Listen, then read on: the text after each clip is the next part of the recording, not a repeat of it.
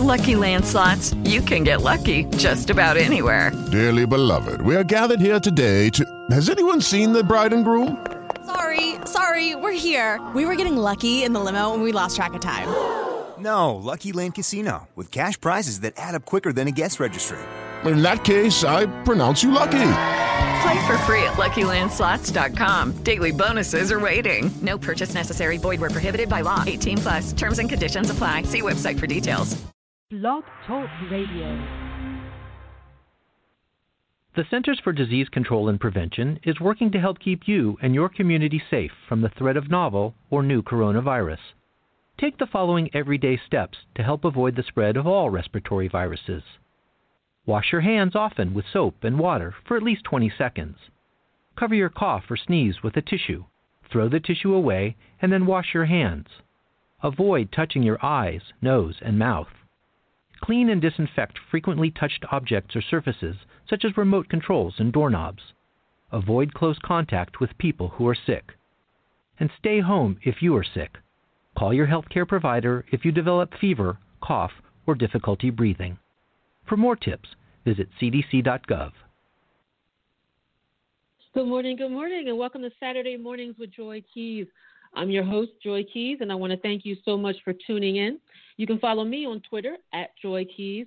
Also check me out on Facebook, Saturday Mornings with Joy Keys, and on Instagram, Saturdays with Joy Keys. And also, you can check the show out now on Stitcher, Spotify, iTunes, Amazon Music, as well as here on Blog Talk Radio. I want to thank you guys for listening and staying with the show even when I took a little break. We're going toward our next million of downloads, and hopefully I'll be able to tell you about that one day where we had 2 million downloads. But today I'm going to have an awesome guest, started from the bottom, literally, and made her way up. She's a venture capitalist, but not only is she a venture capitalist, she's a woman, and she's gay, and she's African-American. These are all like unicorns, crazy things that you would not find in normal venture capitalist land, so to speak. But she decided this is what she wanted to do. And she started a company and raised nearly $12 million and has invested in more than 130 startup companies. I'm going to try her on the line now. Her name is Arlan Hamilton, and she wrote a book. It's called It's About Damn Time, and that's what we're going to be talking about today. We are together now with Arlan Hamilton, venture capitalist. She is a unicorn in the arena of venture capitalism because why? She's a woman. She's African-American. She's gay. You don't see that normally. It's usually the white male that you see in the room handing out the money to other white males. And so this is a great day for the underestimated, as she calls us, to have somebody in our corner. So let's just start at the beginning. You know, your book, you have a lot of personal stories in there, and you really divulge a lot. I mean, thank you for being so, like, transparent. And one of the things that was funny, though, is you were a really interesting kid.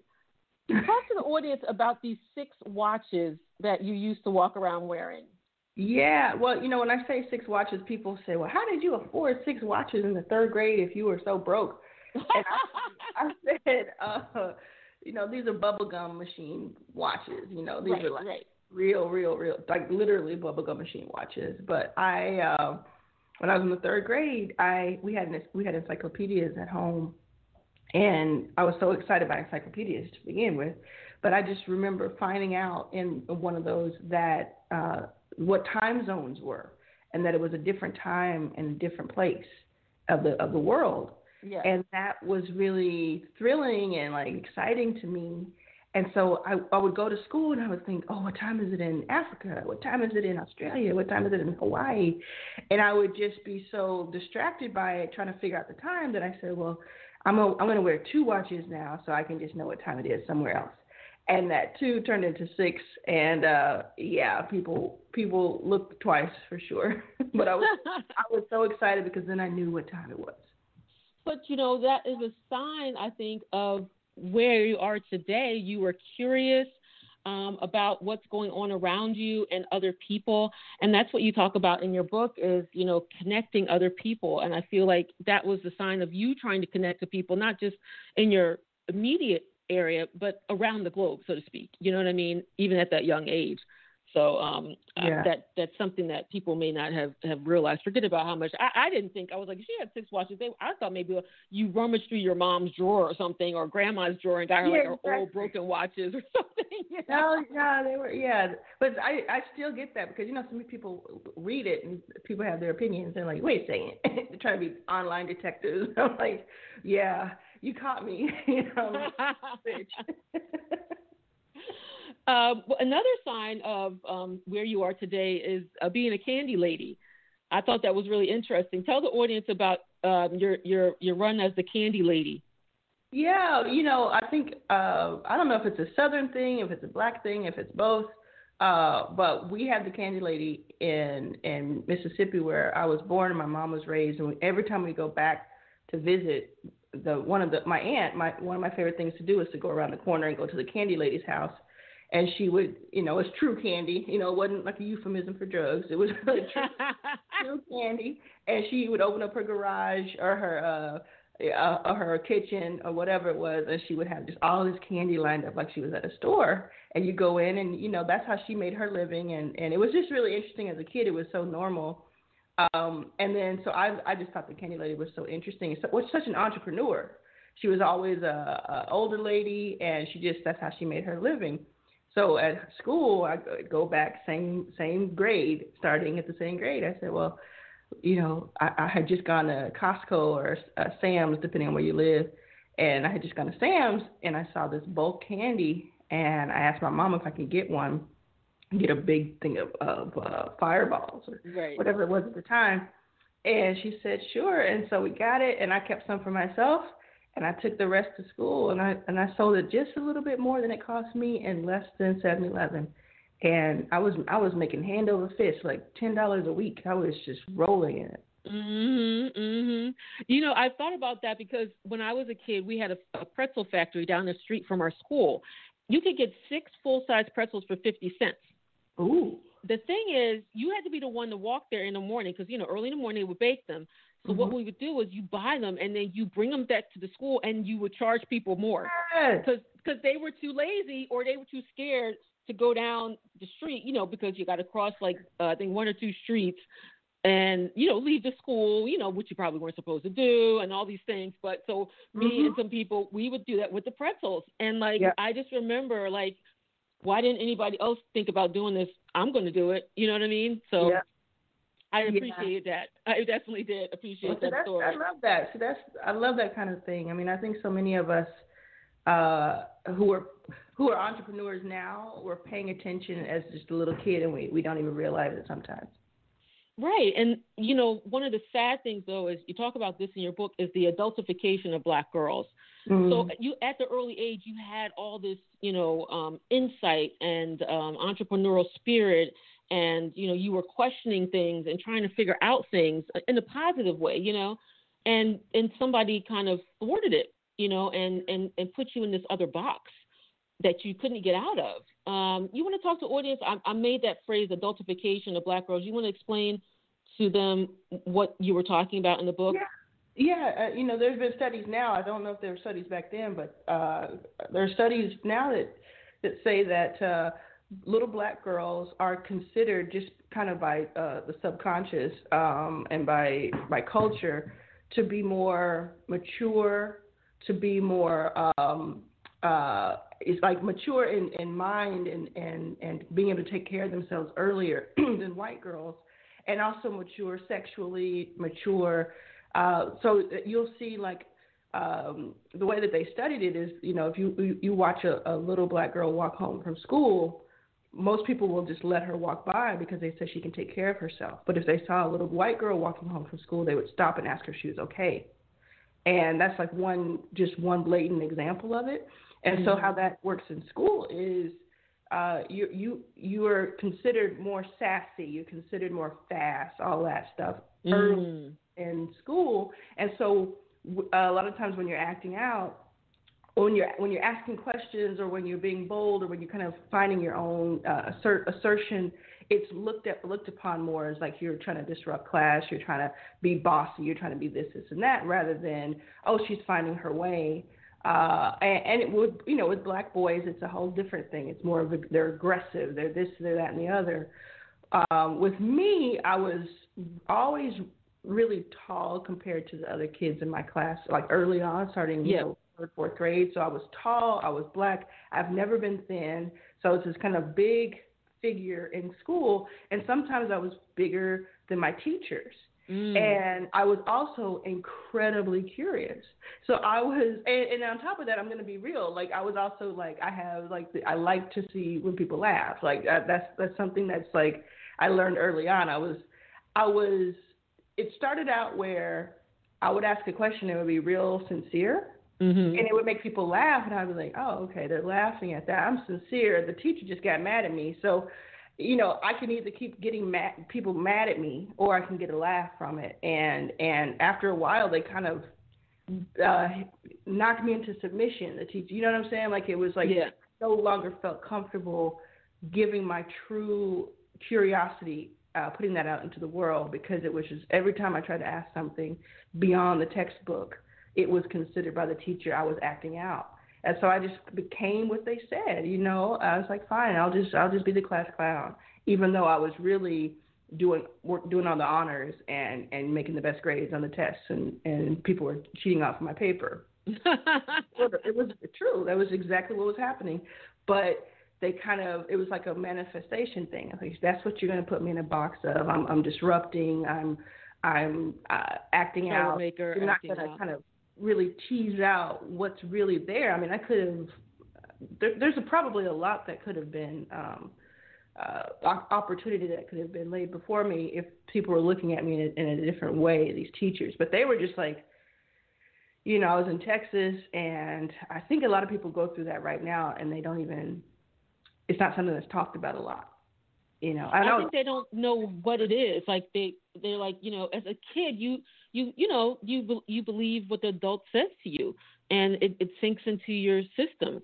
I talked about this adultification situation with Mickey Kendall. She wrote a book called Hood Feminism, and we discussed the same issue. And you internalize what these people are saying to you, and unless you have some kind of outside system support fighting for you and being aware of it also, being aware of it, sometimes kids don't want to go home and they don't want their parents to come to school, they don't want that, so it's kind of hidden situation. But now that happened to you when you were younger, but besides all that, regardless, you still created magazines. You were taking pictures, trying to take pictures of 10,000 people. You had your MySpace page and everything. You were still doing and reinventing yourself. And one of those things that matches up with that is the issue of resilience.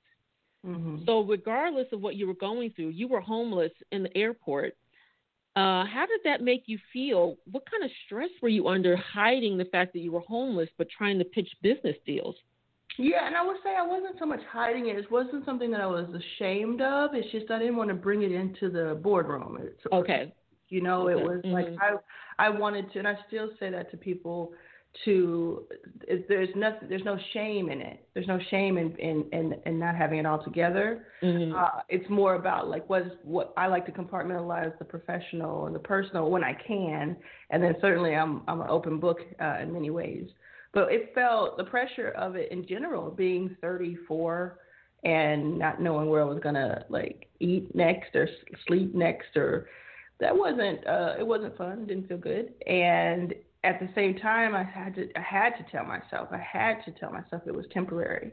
All of that was temporary. All of the downs were temporary because I was working on something that I knew that once it worked, I didn't know when it was going to work, but I knew once it did work, once it did take off, it was going to be life-changing, and it was going to be really meaningful.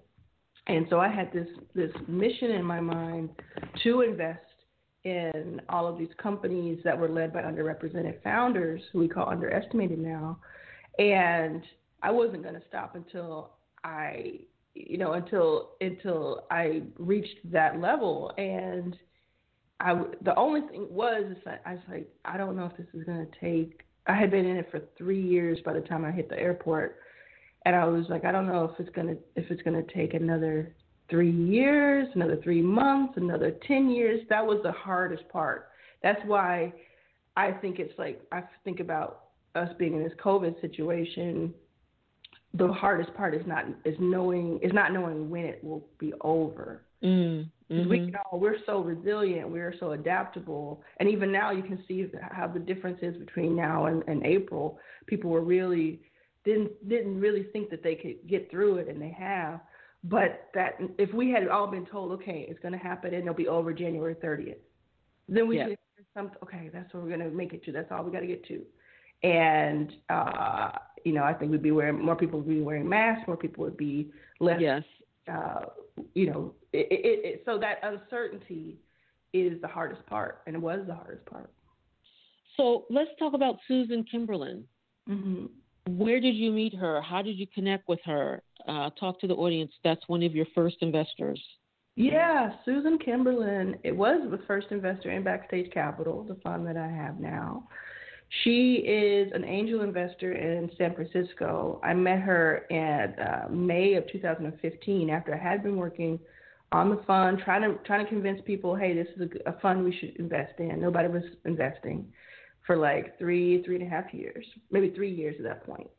And I met her at a course, like a 2-week course about investing that I took at Stanford. It was a special course that was being offered. And I had gotten my way from Texas to go there, one-way ticket. And I met her there, and at the time she had gone there because she wanted to start an impact accelerator, like to help other organizations do impact work. Okay. And so that was already cool. That was already like, I already liked that style, that kind of where she was coming from there. And then, there were probably 30 people in the class, and everybody had money except for me. Really, like everybody, like people didn't know in that class, like when we had lunch, that was my meal. That was it. That's like it was a catered lunch, and so I was like, good. I was just like, this is great. But we started talking, and she would tell me about things because she had worked at Salesforce and PayPal, and she had all these sort of stories about that. And I would then tell her about different companies that I was looking at and about raising a fund in general. And so it took a few months, but September 15th that same year, she told me she's going to invest. Well, she invested. She told me she was going to invest, and she invested that same day. Now, you've got a lot of no's, though. That was great. That was your first yes, and you've had many more after, and you've been able to help a lot of companies.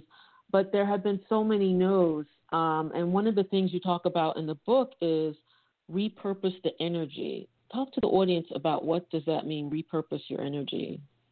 Yeah, I think about repurposing a lot of things, and it could be like just being delusional in a positive. I just feel like sometimes we get stuck in what our circumstances are, and we're just stuck. Like, this is how it is. I can't ever get out of it. This is a hand that was dealt to me, and then we're stuck. And I'm saying, like, of course, sometimes that life hits you like that, of course, and it's hitting you like that right now. But you have so much more power than you give yourself credit for, and that you may even think. And that power is in like reconstructing, repurposing different emotions and different circumstances.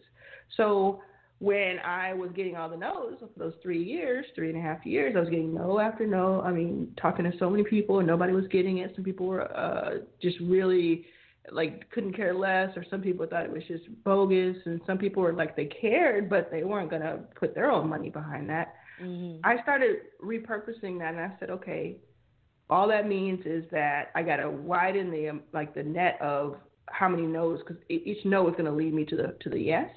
And so I started really saying, like a game. It was like, okay, I'm hoping she says no. I'm hoping he says no, because that means I'm closer to the yes. I know that sounds crazy, but it's like it was repurposing it. So I started saying, okay, what if I talk to 100 people about investing and I only get one yes? That's my new reality. Mm-hmm. So instead of expecting like 1 out of 2 people to say yes to me, I repurposed it and I turned it back into something I could control. And I said, let me try this. And that's when it became a numbers game. And I think about that when it comes to like the reason I wanted to start Backstage to begin with was because of repurposed energy. I was sad, angry, frustrated, disillusioned by the fact that 90% of all venture capital money was going to white men. And that's the same percentage, give or take, of the people who were writing the checks. And that I found that out in 2012-ish. I was so upset. And I was like, okay, well, I can just sit here and be upset about it and just be watching it from afar, or I can repurpose this energy and say, wait a minute, what's that positive spin I can put on this? And what opportunity do I see? And that's when I started forming this idea of, instead of me trying to raise money for a company that I want to do, which, I wanted to start a tech company at one point.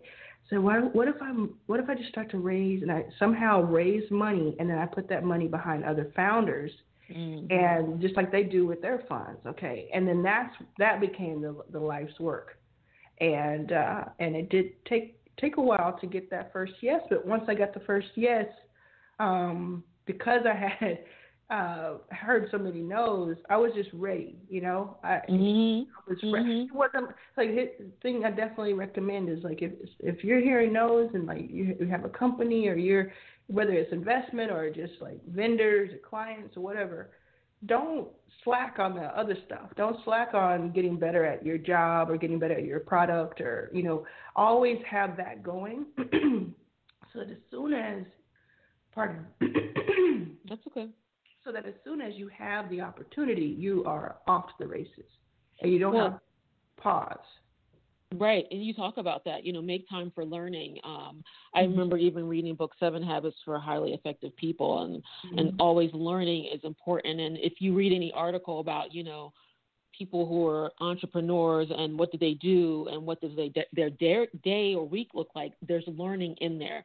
So it's always important to learn, and always important to take care of the rest of the things going on in your life. And I think that brings to the issue of balance. How does somebody not become a workaholic when this is your dream? When do you turn it off? What can they do to separate, like, okay, I got to stop working? How do you do that? Yeah, I think, well, first of all, I don't subscribe to the whole mentality of like sleep when you die, work at all costs, every minute of the day. If you're not working, you're not a real entrepreneur. Like I couldn't be further away from that, possibly, right? Okay. I also don't understand that people have different circumstances. So a lot of times the people who are like sleep when you die, or if you're not working on the weekend, you're not a real entrepreneur. Though a lot of times they have systems in place that allow them to do that more comfortably than other people. So it's like, maybe people have kids, and maybe people have this and that, and it's not the same. So you shouldn't be like measuring against other people who don't have the exact same circumstances. So that's really important. Another thing to keep in mind too is like sometimes you can do things in sprints. You can do things in sections. So it may be that, for a couple of years or a few months or this week out of the month, however you want to frame it, this is your all-in kind of time period. And you know that there's going to be an extra gear that you have to get into. And you have to be in this different kind of beast mode, as they say, for this particular amount of time. Right. And then the rest, and then you come back down from it. The problem comes when you're just at that mode all the time, constantly, because your quality of work is going to suffer, your output is going to suffer, the way you treat people is going to suffer, and that kind of deteriorates any kind of return on investment you make. It just takes it away if you're treating people poorly, because that just wipes all of the returns out. So I certainly operate at a high level of output. And so I'm not going to sit here and tell people that everything, I don't do the 4-hour work week. I'm not doing sit on the beach and retire at 30 kind of situation. But I also don't think you should run yourself into the ground and run yourself ragged just because you're trying to keep up with somebody. You don't even know their whole circumstances. You don't even know how they are able to do that thing on the weekend. So for me, the best strategy is to plan out and map out as much as possible and be flexible when things have to change. the times and the reasons that you would have to go into that next gear that just some people don't have. Yeah. And kind of go all in and then make space for yourself and time for yourself to recuperate from that. Well, that brings me, you have mental health days at your company. I thought that was so awesome. Yeah. I said, I'm liking you more now. As soon as I heard that, I said, yes. You know, because also, like, I'm a mom and my daughter's grown now, but, you know, one of the things I'm really passionate about is, you know, FMLA, paid FMLA. You know, like in other countries, women and men can take almost sometimes a year, like, off paid in these other countries. And our society doesn't do that. You know, we're like, we just got into letting men take off to take care of their babies. Yeah. And, you know, it's like, but when is it going to be paid? You know? Yeah. What are your thoughts about that? Well, I mean, just from day one, I've always wanted Backstage to be different I wanted to be different than a lot of places I work, because I worked since I was 15, and I wanted it to be different in some ways. You know, I took all the good that I learned and some of the bad, I brought some of the bad habits into it and had tried to kind of little by little get rid of those. But one of the major things I always said is, like, it doesn't make sense, just like we were talking about before. It doesn't make sense to be on all the time. Like, your quality of work cannot be sustained constantly. And if you ever see somebody who's like, they're just always on the, like, running on all cylinders, I guarantee you they have an entire team behind them that's helping them. Like I do. Like, there's just no other way to do it. And so I want for myself, and I want for the people who work with me and who kind of dedicate their lives to our work, whether that's for a year or for 10 years. If they're going to be at Backstage, I want them to feel like excited to be at Backstage. And if they're burnt out and they're like, oh, I have to go into work now, that's not fun. I wouldn't wish that on anybody. Right. So we definitely have a very flexible vacation kind of program, like you know, with our payroll package, you can do that. So we definitely have that, like, you know, day before, day of, you need to go, you go, mental health, all that. We also have a way of having a sabbatical. And that's across like everybody. That doesn't matter if you're a partner or anyone else. We have a certain amount of kind of notice that we need so we can make sure that somebody can do your job. Because they're a small team now, a very small team. But we have that because I said, well, what would I want? I would want the ability to, I'd rather, the way I think about it is, I'd rather somebody stay with me for several years and in order to do that, and like take a month off or take 3 months off on a sabbatical, but come back and kind of bring everything they brought, you know, from that to put that talent back into Backstage, than to just have that leaky pipeline and say, well, you know, I had to go and take a break from working altogether. You know, I'd rather support and sponsor that. And I think that that's like that really has an ROI in itself. Also very much so, but, you know, flip of the coin, also very much so into being someone's stepping stone.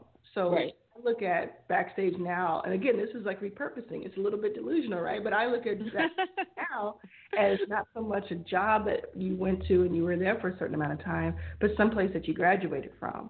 And if the people who have been here and have gone, every single person who has gone from Backstage, if it's been their choice or if it's been a temporary gig or if it's been a layoff, you know, every single person is like, we just had our 5th year anniversary September 15th, and it was like we invited everybody back. We're like Backstage forever, you know, unless you don't want to be here, that's for sure. Yeah. And so it's like I'm excited I'm thrilled when I hear about people's new jobs, you know, and it's like, what are they working on? Because that is just so special. And then the main thing that we're doing right now is starting, I forgot what, maybe it was May or June, starting sometime during COVID.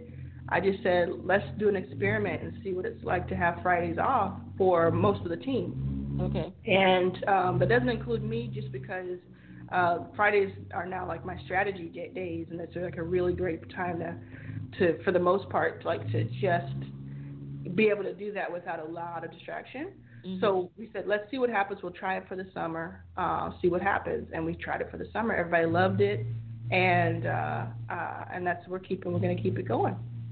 Yeah, my daughter worked at a company that did that type of thing, and they did it during the summer. They didn't do it the winter, I guess, because they had to get ready for some things. But they did it through the summer, and I was like, "Oh, I'm so jealous of you. I hate you. Oh my god." Yeah, and it's fun because like a couple of the people from the team, they use their Fridays for their side hustle. A couple of other people just like catch up at home, just like catch their breath, and so they can actually enjoy the weekend because they have that special buffer day. I love it. I think it's really fun, and we're going to keep it as long as we can, for sure. So this running for public office, I was listening to one of your podcasts, and you said initially you weren't thinking about it, but now you were kind of open. Where are you today on October 10th, 2020, and running for public office? Well, so what I was saying in the podcast is like I would have said just 100% no 2 years ago, 5 years ago, but now I feel like so many people, I just understand how impactful that can be more now. I think we were kind of floating along for the past few years, and then Obama helped us learn a lot of us learn more about it, and then certainly these last 3 or 4 years have been so eye-opening.